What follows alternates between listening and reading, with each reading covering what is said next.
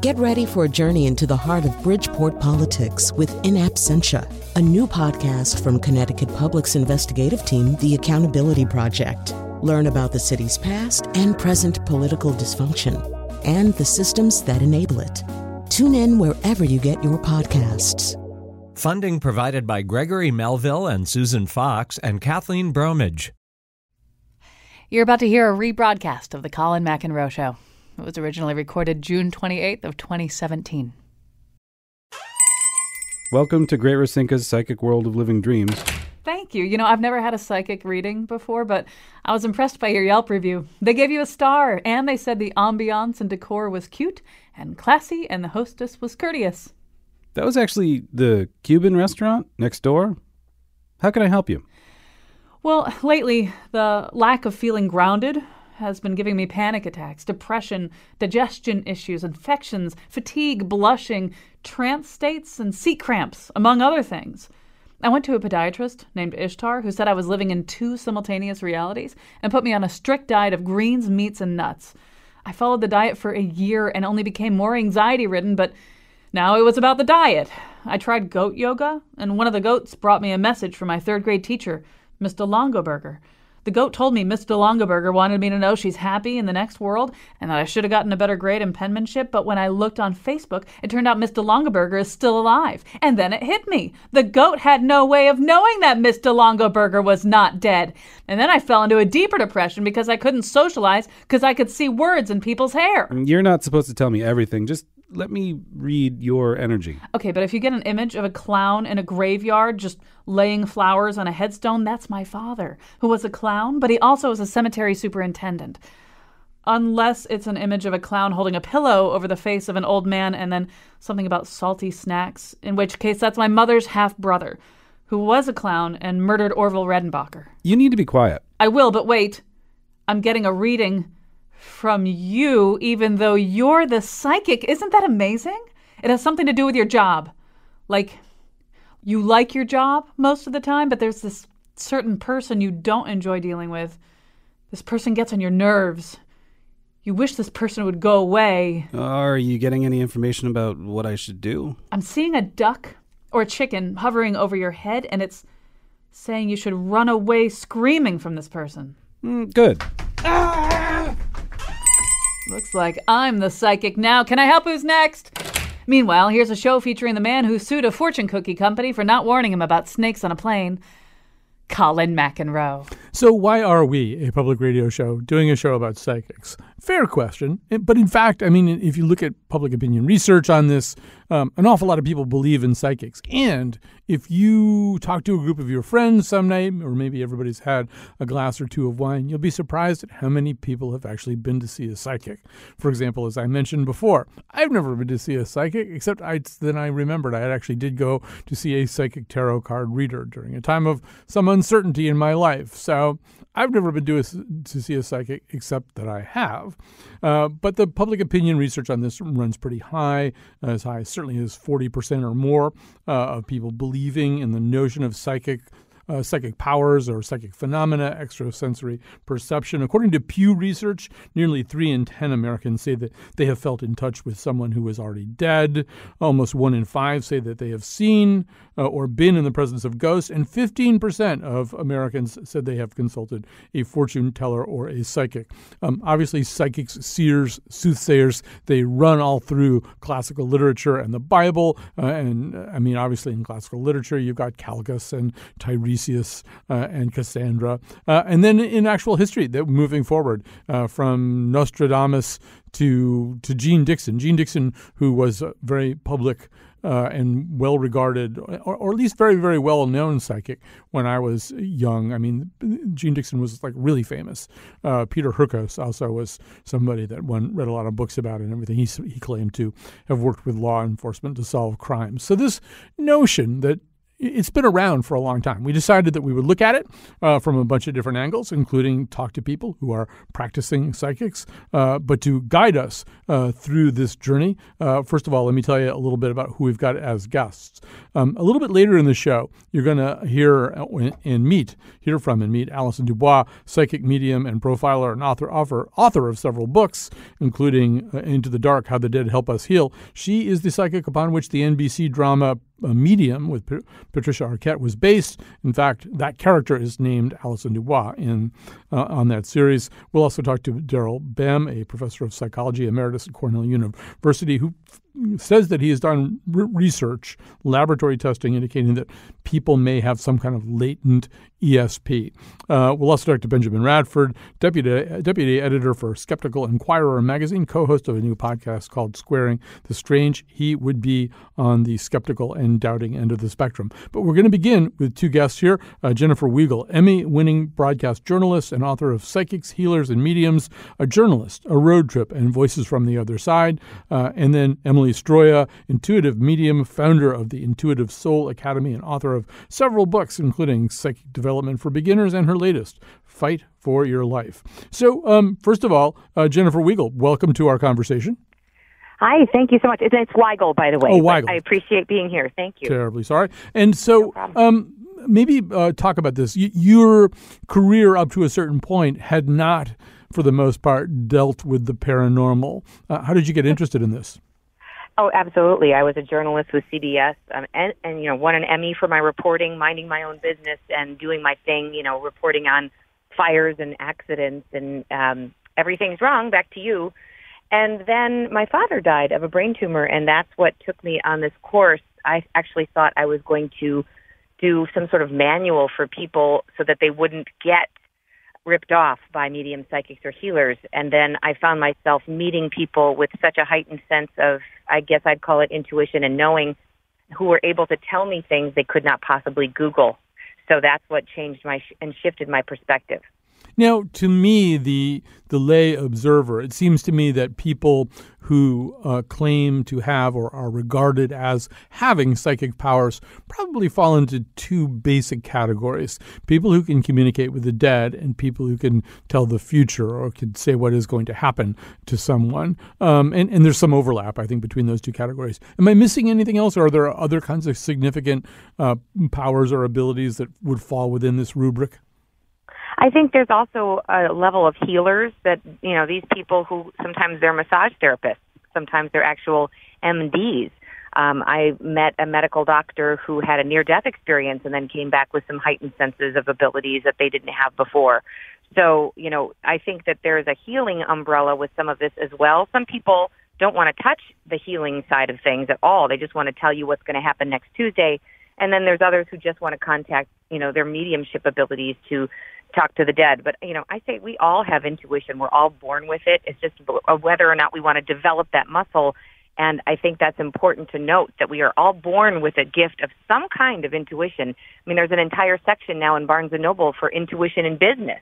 So people are trying to tap into this more and more on a daily basis.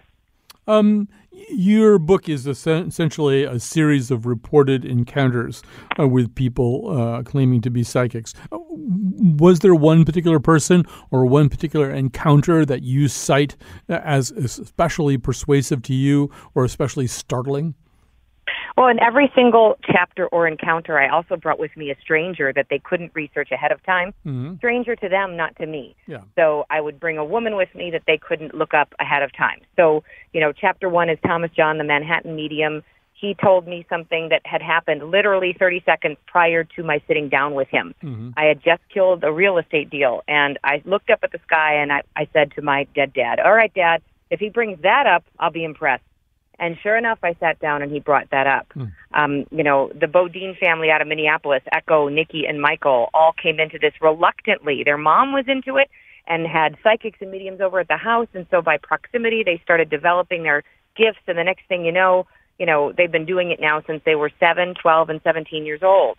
Other people come into it later, completely sideswiped by it. Paul Selig, S-L-E-I-G. He was a professor at NYU. He's chapter 6 in my book. And he didn't come into his gifts until his late 20s. And now he channels, these beings, I guess you'd call it. And I've seen it with my own eyes. His eyes change color. His voice changes. Some of this stuff I wouldn't have believed had I not seen it with my own eyes. All right, so let's add to this conversation Emily Stroia, as I said, intuitive medium, founder of the Intuitive Soul Academy, and the author of several books, including Psychic Development for Beginners and her latest, Fight for Your Life. Emily Stroia, Jennifer Weigel was just talking about when people find out about their gifts. When did you find out about yours? Thank you so much for having me. Sure. I'm loving this conversation, and for me, I felt really intuitive growing up, but I felt like it was something that I wasn't 100% aware of until I got older. I just remember having like these feelings of things before they would happen, and just kind of feeling like it was a natural just part of me, like a natural part of my state of being. And then as I got older, I started getting really curious about spirituality as a whole and like meditation, and that's when it really started opening up for me because I started to research it and also take workshops on it. If I were to come to see you, or a person were to come to see you these days, I mean, I'm sure there's no such thing as a typical session, but to the extent that there is, walk us through what would happen, what is likely to happen, how do people present themselves, and what do you do about what they say or ask? So most of the time when clients come to me, I work with them usually by phone, and it actually helps. It supports the session because there aren't really there's not really much there to distract a medium or psychic, if you will. So not reading into body language or facial cues or things like that sometimes can affect the nature of a session. So we would start off with an intention, and then most of my clients come in because they want to connect with past loved ones. And so I don't ask for any information because I don't want to know anything about who it is they want to talk to. I just let them know how I work particularly, and then we go from there and we see, who wants to connect in that session.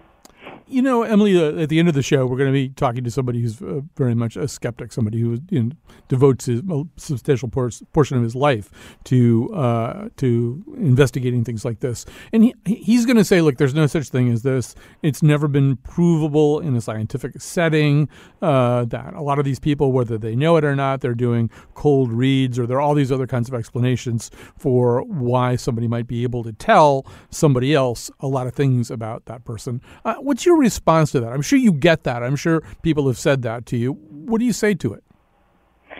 It's not like a religion. It's not like, I don't feel like this experience of the supernatural or this type of phenomena is a religion that someone needs to be converted to. I feel like this is an individual experience, just in like Jen's journey and my own journey and anyone else's, that there's some information in it that is just, it's mind-blowing, and I felt really intuitive, but going into talking to the dead was really weird for me. I actually thought it was a little strange. I thought I was making it up for a while until like some of the details that were coming forward was just beyond my own capacity to come up with that. There's just absolutely no way. And so I that's what I feel is just that, this is based on your own individual experience. If it's something that you feel and there's information there that sits with you, then, that's part of your journey. Could you explain, could you say how it feels? In other words, let's say that I called you up or I consulted you, and so both of my parents are dead, and I want to know something about them or whatever. If you were able to make contact with them, would it sound like their voices were talking to you, or would you just be getting information in a way that felt more cerebral? I mean, how does it feel when you're getting that kind of information? For me, the experience of working with spirit comes through a feeling that isn't of my own. It doesn't come in as like part of my natural state of being almost. It feels a little bit like outside of me, that I'm in a conversation with someone, almost telepathically, if that makes any sense. But that's how it shows up for me, and I believe every medium has a different way of working with spirit. Everyone has a different way of experiencing life too. The way that we learn. Someone might be more of a visual learner versus someone who is better with like listening. So for me, I've noticed that my way of working with spirit is a lot more of like hearing, and it feels kind of almost similar to almost a dreamlike state. Like there's an energy there that I'm able to hear or feel things, and sometimes there are names or very specific details of information that comes in, and they're very quick impressions. In my research, if I might add, go ahead. Emily, when I was interviewing people, they show, like she was saying, a different way of communicating. Some are clairaudient, they hear. Yeah. Some are clairvoyant, they see. Some are clairsentient, they sense. Claircognizant, they just have a knowing. And, Echo Bodine talks about when intuition hits, it's like the bird that flies across your car. It's very sudden, and it's also, it's quick, but it's like a whisper. It's not like an anvil over the head. It's just this kind of quick thing going right in front of your car, like, oh, what was that? It's not of your ego mind. It's coming from somewhere else. Emily, you said people come to you with an intention. What do you mean by an intention? So most of the time, like, I would ask them, like, what's your intention for today's session? And they would say it's either more of an intuitive reading or an intuitive session, and then the other part of it is working with spirit. So that's pretty much the intention of the session would be just to focus in on are we working with spirit or are we working with your journey? Because it's very different, right? Sometimes people want to come in and talk about, their own spiritual experience and their own gifts and trying to make sense of their own gifts, or their experiences that they've had in the past, and that's fine. But most of the sessions that I have are usually spirit-based, in which we are working with spirit. These make for very bracing and startling stories. I'm going to let you tell one of them. You did do a reading of a young woman who I think was you were being communicated with by her deceased boyfriend, who had a very specific message. Tell that story. Yeah, that was a really impactful experience for me. And she had came in and she didn't tell me anything, and I always let every client know that I don't want to know any information about anybody on the other side. And so we were working together, and her boyfriend, who had passed, came forward and connected with me and had shown me some very specific details about their relationship, including just the unhealthiness of it and the abuse that was there. And it was just a really kind of a bit of a sad relationship, and he had passed quite unexpectedly. And so the messages that came forward were really kind of a healing nature for her, in his apology to her on how he had been when he was here. And then about a year or so later, she came back to me, and I remembered her face, but I didn't remember clearly, like, all of the pieces of stuff from our session. And when we started working together, it was completely of a different nature. There was really no mediumship involved in this session. And at the end, she had shared with me that this story of how we had connected about a year ago, and I had connected with her ex-boyfriend. And she said to me that prior to that session, she had nightmares for years about that relationship. And after that session, shortly after, her nightmares and a lot of trauma around that relationship started to go away, and she ended up meeting someone that she fell in love with, he was like her new partner in her life. And it was a really beautiful experience for me to see the magic and the healing that can happen in a session, just by talking to spirit, and the impact that it can have on someone's life, even their own emotional health and well-being.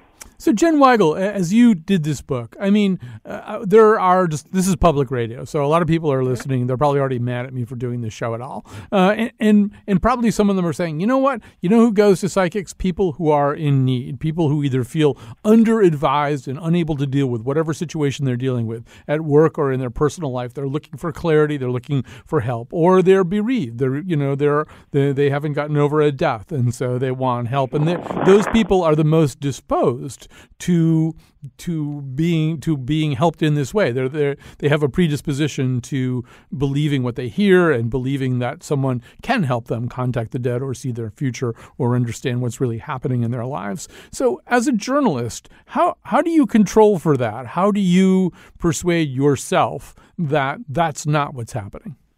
I think in every profession, in journalism, in doctors, in lawyers, and mechanics, there's going to be shysters. That's just the way it is. And so I tell people to be skeptical going into this, because if they believe everything they hear, then they're going to have a serious problem. And I also think that because of free will at any moment we can change our trajectory. So I don't know that I believe a psychic can predict anyone's future, to be quite honest. I do believe in intuition and that somebody can talk to a soul or a spirit because I've talked with living miracles, people who have died and come back, people who were without oxygen for 30 minutes. How do you explain that? I mean, they're living miracles. So it takes something like that, an experience with a living miracle, to shift your perspective into believing that this is even possible. But I unfortunately think there are a lot of people throughout history and historical writings, and like you mentioned, some of the references in the Bible of the gypsies and the seers. That's not what I'm into. That's not what floats my boat. What really interests me is that there is science now attached. They put these sensors on brains of mediums, and when they're contacting the other side, like when Emily is talking to that boyfriend that she referenced, there's going to be a part of her brain that is active, that is dormant in your brain or my brain. And that is the stuff that we need to start digging into, because if we don't research this stuff, we're going to keep thinking it's okay to do whatever the status quo is. I mean, we used to think it was okay to smoke in airplanes. There was a non-smoking section in an airplane, and now we know that's ridiculous. So we have to keep probing, and that's how we get more research, and that's how we get more knowledge. I'm going to let you tell a story, too. This is one that you've mentioned a few times, this Bodine family, and this is maybe almost a little bit closer to what some people call astral projection. But there was an encounter that you had, well, first of all, an experience you had in a car driving away, right, from an encounter with this family? Exactly. So astral projection, if people are familiar with the term remote viewing, you know, the government had programs where they hired these people to sit and try to find the bad guys in Afghanistan. That was remote viewing. This is through the CIA. So this is documented as well. But people are coming forward with this research. So some of these mediums and psychics and healers claim that they can do this, where there's no time and space and they're just going and they're projecting their, you know, whatever they're trying to see something where they're not. And Michael Bodine, we were driving away from Minnesota, and the woman I was with is this business executive, you know, hardly into mediums or psychics or healers. And her dad died when she was 13, and her dad came barreling through in a reading, and she's just sort of decompressing all this information, and she looks in the rearview mirror, and she saw a face, and she freaked out. And I freaked out because I didn't see a face, and we looked. And then we each felt a tap on our shoulder, and we were freaked out by that. Again, it's like a haunting. Here it is, live and in person. So I texted Michael, and I said, "Where are you right now?" And he wrote back immediately, "In your back seat."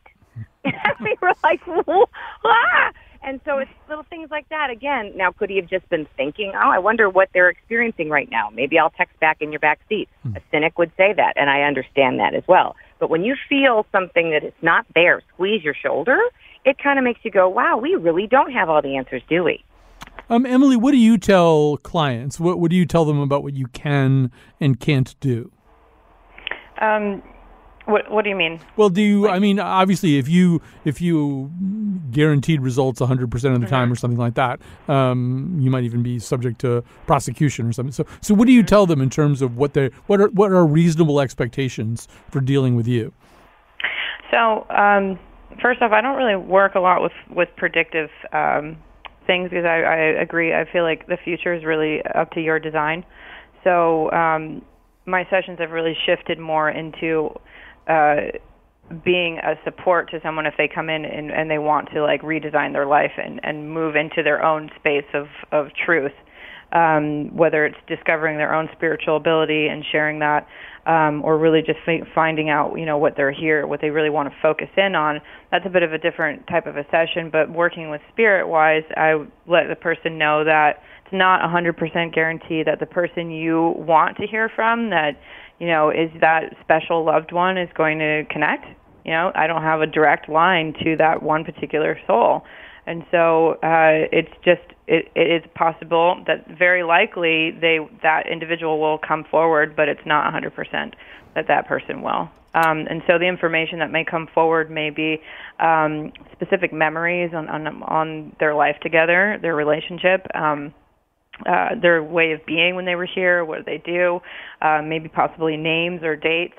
Things like that may come forward. So that's the type of evidence that will be there. And then also, like, how are they looking out for them now? Like, they might talk about what's been happening in the client's life since they passed away, so recent updates, or what they're doing since they've passed. Who are they with over there? So they may also bring in other family members or even animals that were special in their relationship.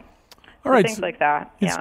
So it's time for us to take a little break here, and we're going to come back and introduce you to some other folks. But right now we're going to say goodbye and thank you to Emily Stroya, whom you just heard, and Jennifer Weigel. We'll be back after this break.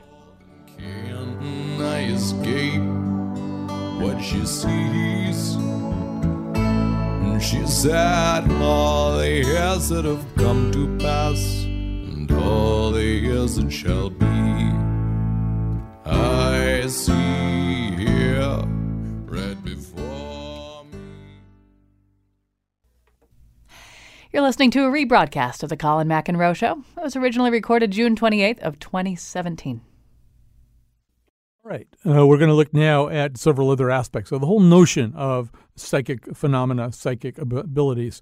And in this one in particular, you're probably familiar with. Well, let me just say this. Growing up as a boy, I think I read two books, one by him and one about him, involving a man named Peter Hurkos. I think he was a Dutch immigrant to the United States who said that he was routinely consulted by the police when they were stumped on a case. This idea has been around for a really long time.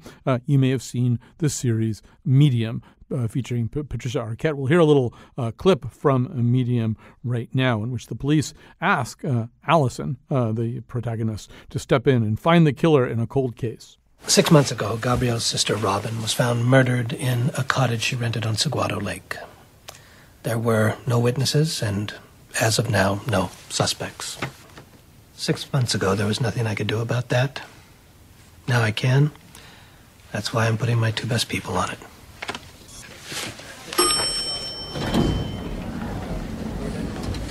I think I saw his face. What are you talking about? The killer. I think I saw his face. Maybe if you put me together with a sketch artist, we might have something for you to work with this afternoon. All right, so there's a reason that character is named Allison, and specifically Allison Dubois. She is patterned directly after one of our guests here. First of all, let me say a little bit later in this segment, we'll be talking to Daryl Bem, a professor of psychology emeritus at Cornell University, who's attempted to study some of these phenomena in laboratory settings. Right now, we're talking to Allison Dubois, a psychic medium profiler, author of several books, including Into the Dark, How the Dead Help Us Heal. She's, as I say, the psychic upon which that NBC drama, Medium, was based. So, first of all, welcome to our conversation. Thank you. And so, how common is something like that how common has it been in your life? Well, or let me back up and put it another way. Why would the police come to someone like you and ask for help? Actually, I wish they didn't have to come to someone like me, but they do their job first. I'm brought in if a case goes cold. So, the police are very capable. They're trained in their profession to solve crimes. DNA goes a long way now, but sometimes, especially if it's a cold case from like the 1980s or before, they didn't really have the DNA technology or know to collect certain aspects of DNA back then. So then somebody like me can be brought in to try and get some fresh impressions. In the first segment, we talked a lot about the notion of intuition. And intuition could mean a much more generalized thing, a way in which people maybe perceive clues and cues that don't necessarily have a firm sensory basis. People think things or perceive things. They don't even really exactly know why. And ultimately, who knows why? It's maybe even a giant philosophical question about whether we're completely in command of our senses. But my sense in knowing about you is you're basically claiming a bigger thing than that. It's not just that you get impressions and you don't know where they come from. You do know where they come from. Right. And when I work a case, for instance, sometimes I'll get an impression of a time that the body will be found. Because I interned in homicide, I went to school. I was going to be a prosecuting attorney. That's how this all started for me. So I didn't start out to be a medium. I was going to be a lawyer, and it took me down this path. It was my job to sort the crime scene photos to go to court, and I was seeing what was happening before the person was killed in the photograph. So I think it does help me knowing that what law enforcement needs in order to make a case or to connect the dots as far as evidence, like where a palm print can be lifted, that there was a camera on the corner that they didn't check, that they need to check because there's footage of the crime, that sort of thing. So sometimes it's just me telling them when they're going to find the body, and sometimes it's me telling them where the evidence is. And is it inevitably the case for you that the reason that you're able to tell the police something like that is because the deceased is telling you? Yeah. I was studied in a laboratory for 4 years, actually, when I started doing this, because if I wasn't really accurate, I didn't want to do it professionally. I would have gone back to law school. So I was studied at the University of Arizona, and we were given basically no information, and they'd ask a question to somebody who died without us knowing the question. We had to talk to the deceased and give the professors the answer. So it wasn't easy, and it's not, mind reading. We were able to remove that as a theory when we'd read somebody on a phone that would be a taped reading by the professors, and we'd give information to the living person that we're reading that they had to validate through a third party. So that eliminated the fact that we could maybe just be reading their mind, which would be amazing in itself. But since they had to validate the information from the deceased through a third party, it showed that we're talking to something that's giving us the information. And when you say we, you and other mediums were being studied that way? Yeah, Lori Campbell was a fellow medium there, and John Edward was studied there, and we were kept separate, but obviously we'd have a cocktail later in the day. So, sometimes when there's a big arrest, a big bust, there'll be like a press conference, and there'll be prosecutors and police and people being thanked and saluted and for their fine work on this. There's almost never a psychic at those press conferences. You guys, there never will be. There never will be. Sure. Well, talk about why that is. You guys are the love that dare not speak its name, or at least the law enforcement assistants that dare not speak its name. And what's been your experience with helping law enforcement as opposed to having them acknowledge it? I work very few cases now for the reasons that, I'll lay out in front of you. It's a thankless job, first of all. You tell them when they're going to find the body, or you lead them to a suspect. You never get invited to the funeral of the victim, or rarely get invited. And after you've been kind of used in the process, you don't often hear from the people again unless they need you to work another case. And it's just, I never have charged for working a case because I feel very blessed. So it's my way of giving back is by just having donated my time working countless cases. But, the people that you work with sometimes in my experience have gotten in trouble for bringing me to a crime scene of a serial rapist, hotbed of where they were targeting their victims, and they've been suspended. So most of the time it's fine, but there have been some instances where I'll hear from a police department and they're like, what you said is exactly what we believe happened. And then all of a sudden, as it goes up the ranks, that they want to bring in a psychic, often the kibosh is put on it halfway through the process by somebody higher up. So, it's not fully embraced yet. It's not something that most police departments are completely open to. I've been to many, many crime scenes. I've worked many, many cases, and they all impact you, and you carry it with you. So I pick my cases that I'll work very carefully, and it depends on who the person is trying to bring me in. I don't let the family of the victims bring me in on the cases. It's very rare that I would do that. I did one time because there was a missing girl, and she'd been missing for a few months, and they asked me to come to their house and just go into her room and get some impressions of who may have committed the crime. And I did, but that's very rare that I would do that because I like a buffer, a third party, law enforcement, somebody of that nature as a go-between, because I don't want to hurt the family with any of the information that I give. You trained to be a prosecutor, not me, but my intuition, I guess, tells me that in terms of probable cause and chain of evidence, it might be destructive to a case if it were known that a psychic had been called in, that maybe that was one of the reasons certain things were identified as significant, or maybe even a person of interest was identified as a person of interest. That could, in fact, you would understand, I think, why a prosecutor would not want that known. It's funny, when I was interning in homicide, they were actually, the DAs were more open to what I could do than the police are. So I kind of look back, the way it started for me is they used me as a jury consultant to assemble a jury that says they'd never give a death penalty under any circumstance, and it's my job to put people on the jury that I can flip by telling the prosecution what that person wants to hear or needs to hear in order to be able to do what we're asking them to do. So we were 6 for 7, so I was pretty proud of that. And then the show came, in other words, 6 cases that they might have gotten off on a technicality, we actually won. And the 7th was an unwinnable case. Unfortunately, the girl's body had been found in the trailer, but he said he went to the store, so even though we found her remains there, we couldn't tie him through DNA to the 3-year-old's body, so that was the one that we couldn't get. But then the show came out, and then I was recognizable from press, and I had to stop doing that. But I found the DAs to be much more open to the process than the police have been. Allison, I've got to ask you this. If you were instrumental in obtaining the death penalty for certain defendants, do you ever hear from those guys later? Oh, yeah. I'm actually really good friends with all of them. People who got people who got executed.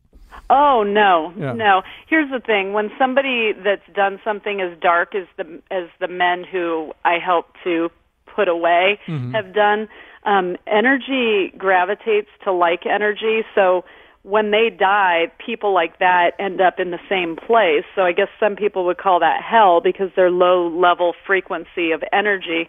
And so a lot of them aren't sorry for what they did. They didn't evolve. They didn't learn anything. They didn't find a sense of self before they died, and they're just kind of this dark, festering energy that just sits. So it's not like they're going to come looking for me. I'm more afraid of the living ones than sitting in the courtroom with somebody who's raped, tortured, and murdered somebody is much more frightening than thinking of the ghost of them to me. I hear you. Allison Dubois, thank you so much for talking to us. It's been great. We're going to have to move along here quickly. I sort of screwed up the time here, but she was so interesting. But then so is Daryl Bem. Daryl Bem is a professor emeritus of psychology at Cornell University. So welcome to our conversation. You've tried to study this phenomenon in a laboratory setting. So how did you do it?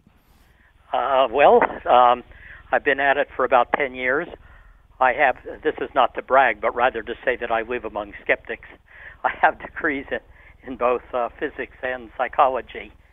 And so I'm surrounded by people who are very skeptical that any of these things actually exist. Now, the woman you just talked to actually was studied at the University of Arizona, and that's one of the very few academic institutions in the country that has an active program ongoing. So I'm familiar with the data that she herself generated in that when she was being studied. There was actually a woman here about more than a century ago, Theodate Pope Riddle, who was very close to William James, who, as you probably know, was very interested in parapsychology. She offered to she was very wealthy, she offered to endow a chair of parapsychology at Harvard, presumably for William James, and Harvard turned down the money unless they could call it something else. They didn't want to call it a chair. They did call it something else, and I spent a year at Harvard as a visiting professor, and the money they have for that paid me for my lecture. So what kind of things do you do? Like, give us a typical experiment. I'm primarily interested in precognition. That's the most puzzling, the one that's, oh my God, could that be? Because it's the hardest for both physics and for psychology to explain. And it's the one that I'm most interested in. And precognition is also of historical interest in almost all religions. I'm going back to the Old Testament when Joseph was interpreting the dreams of the Pharaoh to predict whether or not Egypt would have feast or famine for the next 7 years. So we don't run out of time here. Give us an example of how you would test precognition. Okay. This is one that I actually appeared on the Colbert Report for because it contained erotic images. In our experiments, a person sits in front of a computer screen, and they see a picture of two curtains, and they are told that there is a picture behind one of the curtains and a blank wall behind the other, and that they are to try to guess over a series of trials which curtain contains the picture behind it. Half of the pictures are actually quite erotic. We get them from porn sites even. And they know that. They have to give their permission, and they have to be over 18, and the university has to have given their blessing to this experiment. And even though we tell them the picture is there before they go, the computer has not decided where the picture will be until after they make their judgment. Mm-hmm. Then the computer flips a coin to decide which curtain will have it. And so whatever curtain they designate opens up either to show them a blank wall or a neutral picture or an erotic picture. And that was how we did. What we do is just measure, since you'd expect them to get it right by pure chance 50% of the time, what we do is give them a score of how many did they get right, and did they get more right on the erotic pictures than on the neutral pictures. And that experiment has now been repeated in many, many countries. I published this in 2011, and in 2015 we did a review of all the follow-ups, and 68 individual researchers have now been able to duplicate that experiment. And when you say duplicate it, in other words, people did substantially better than chance would suggest? Yes. And even better than that on the, like how much better? Well, it's going to sound, I'll explain to you why it doesn't sound like a lot to many people. They get 53%, where 50% is by chance. But that's only small by comparison to other things. So Obama won the 2008 election, which was considered almost a landslide. He got 53% of the vote. If you play a roulette wheel, they're actually where you do a bet on red or black or even or odd. That looks like a 50-50 bet. But in fact, a roulette wheel has 2 additional holes, and if the ball ends up in one of those holes, then the casino wins. As a result, it isn't a 50-50 bet. The casino actually wins 53% of those votes, of those gambles. And we should say the people that you're testing are not people who claim to have any precognitive abilities. No, we're just using ordinary people. And in fact, I am in the process of writing an online one that you can take through any browser. And so but not with I haven't yet posted it, but when I do, you can put it on your website. All right. Well, listen, we have to grab a little break here. We've been talking to Daryl Bem, Professor Emeritus at Cornell. We're going to take that break. We're going to come back with a full-on skeptical review of all this.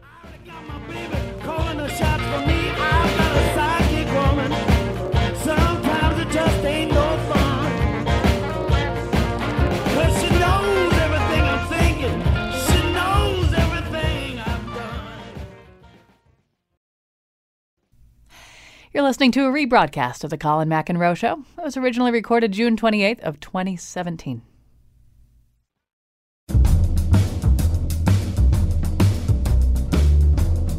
Hold on, I'm getting a mental picture, an image that the show was produced by Bodie McBoatface. Oh, Josh DeLea. And by Hoopty Hoopty Girl. Kyone Wolf.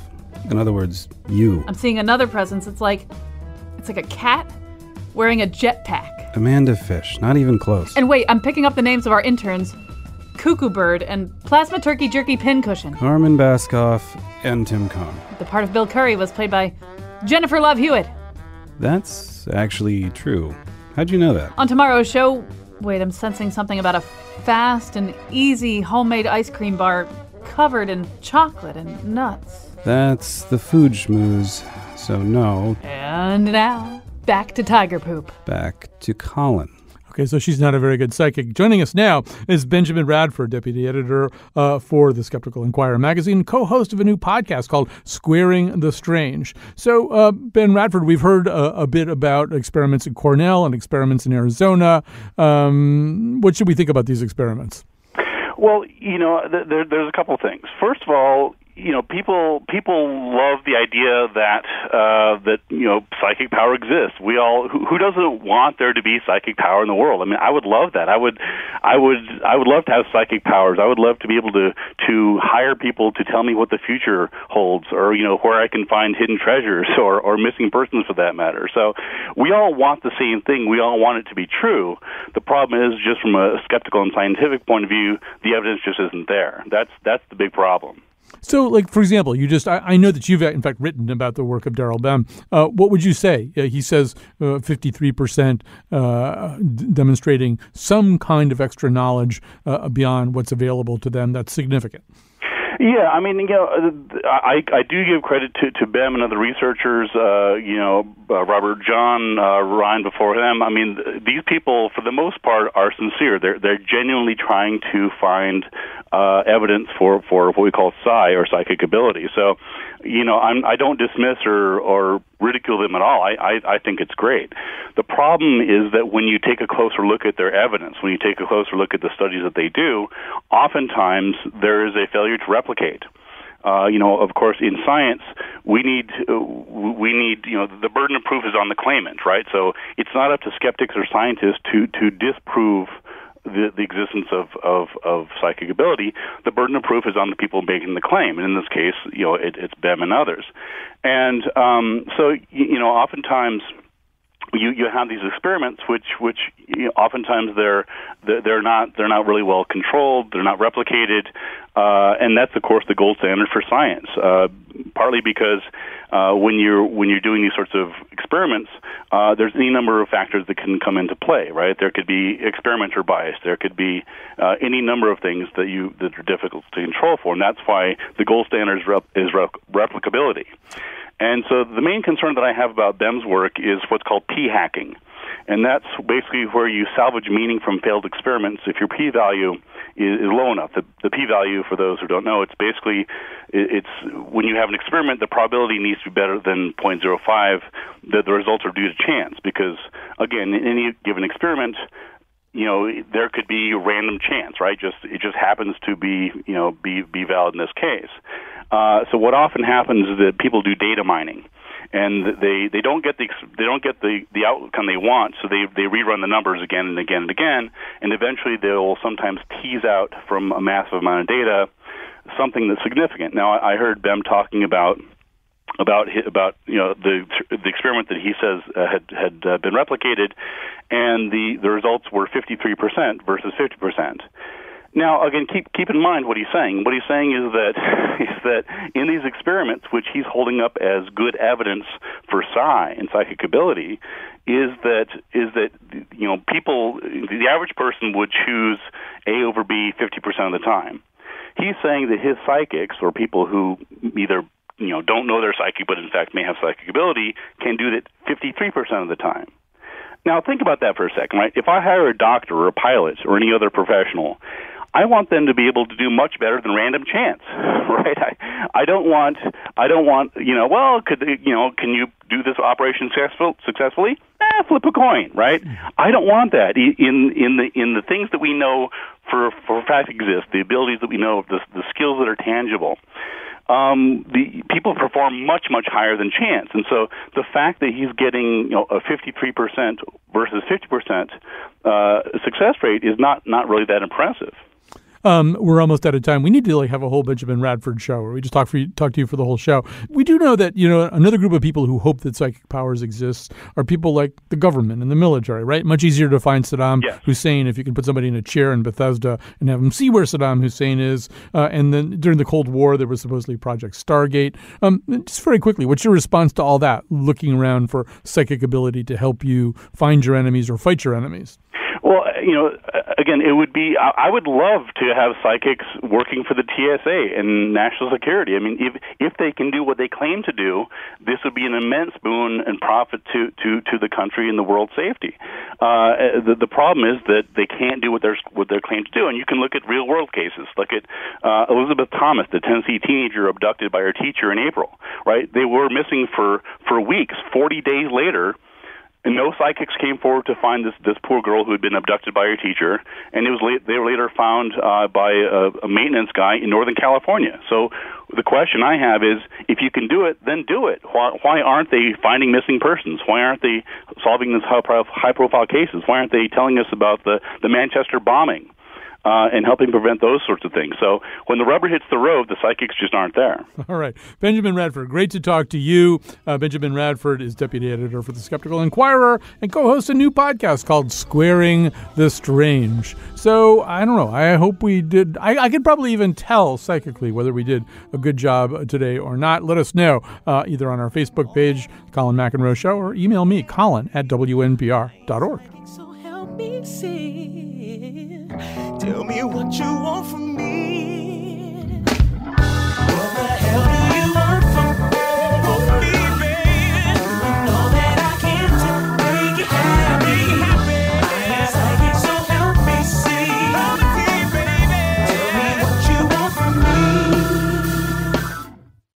Thank you, everybody. This is my first time at the Comedy Cellar. So, okay, this funny thing happened on the way to... What kind of psychic wants to go to a comedy show?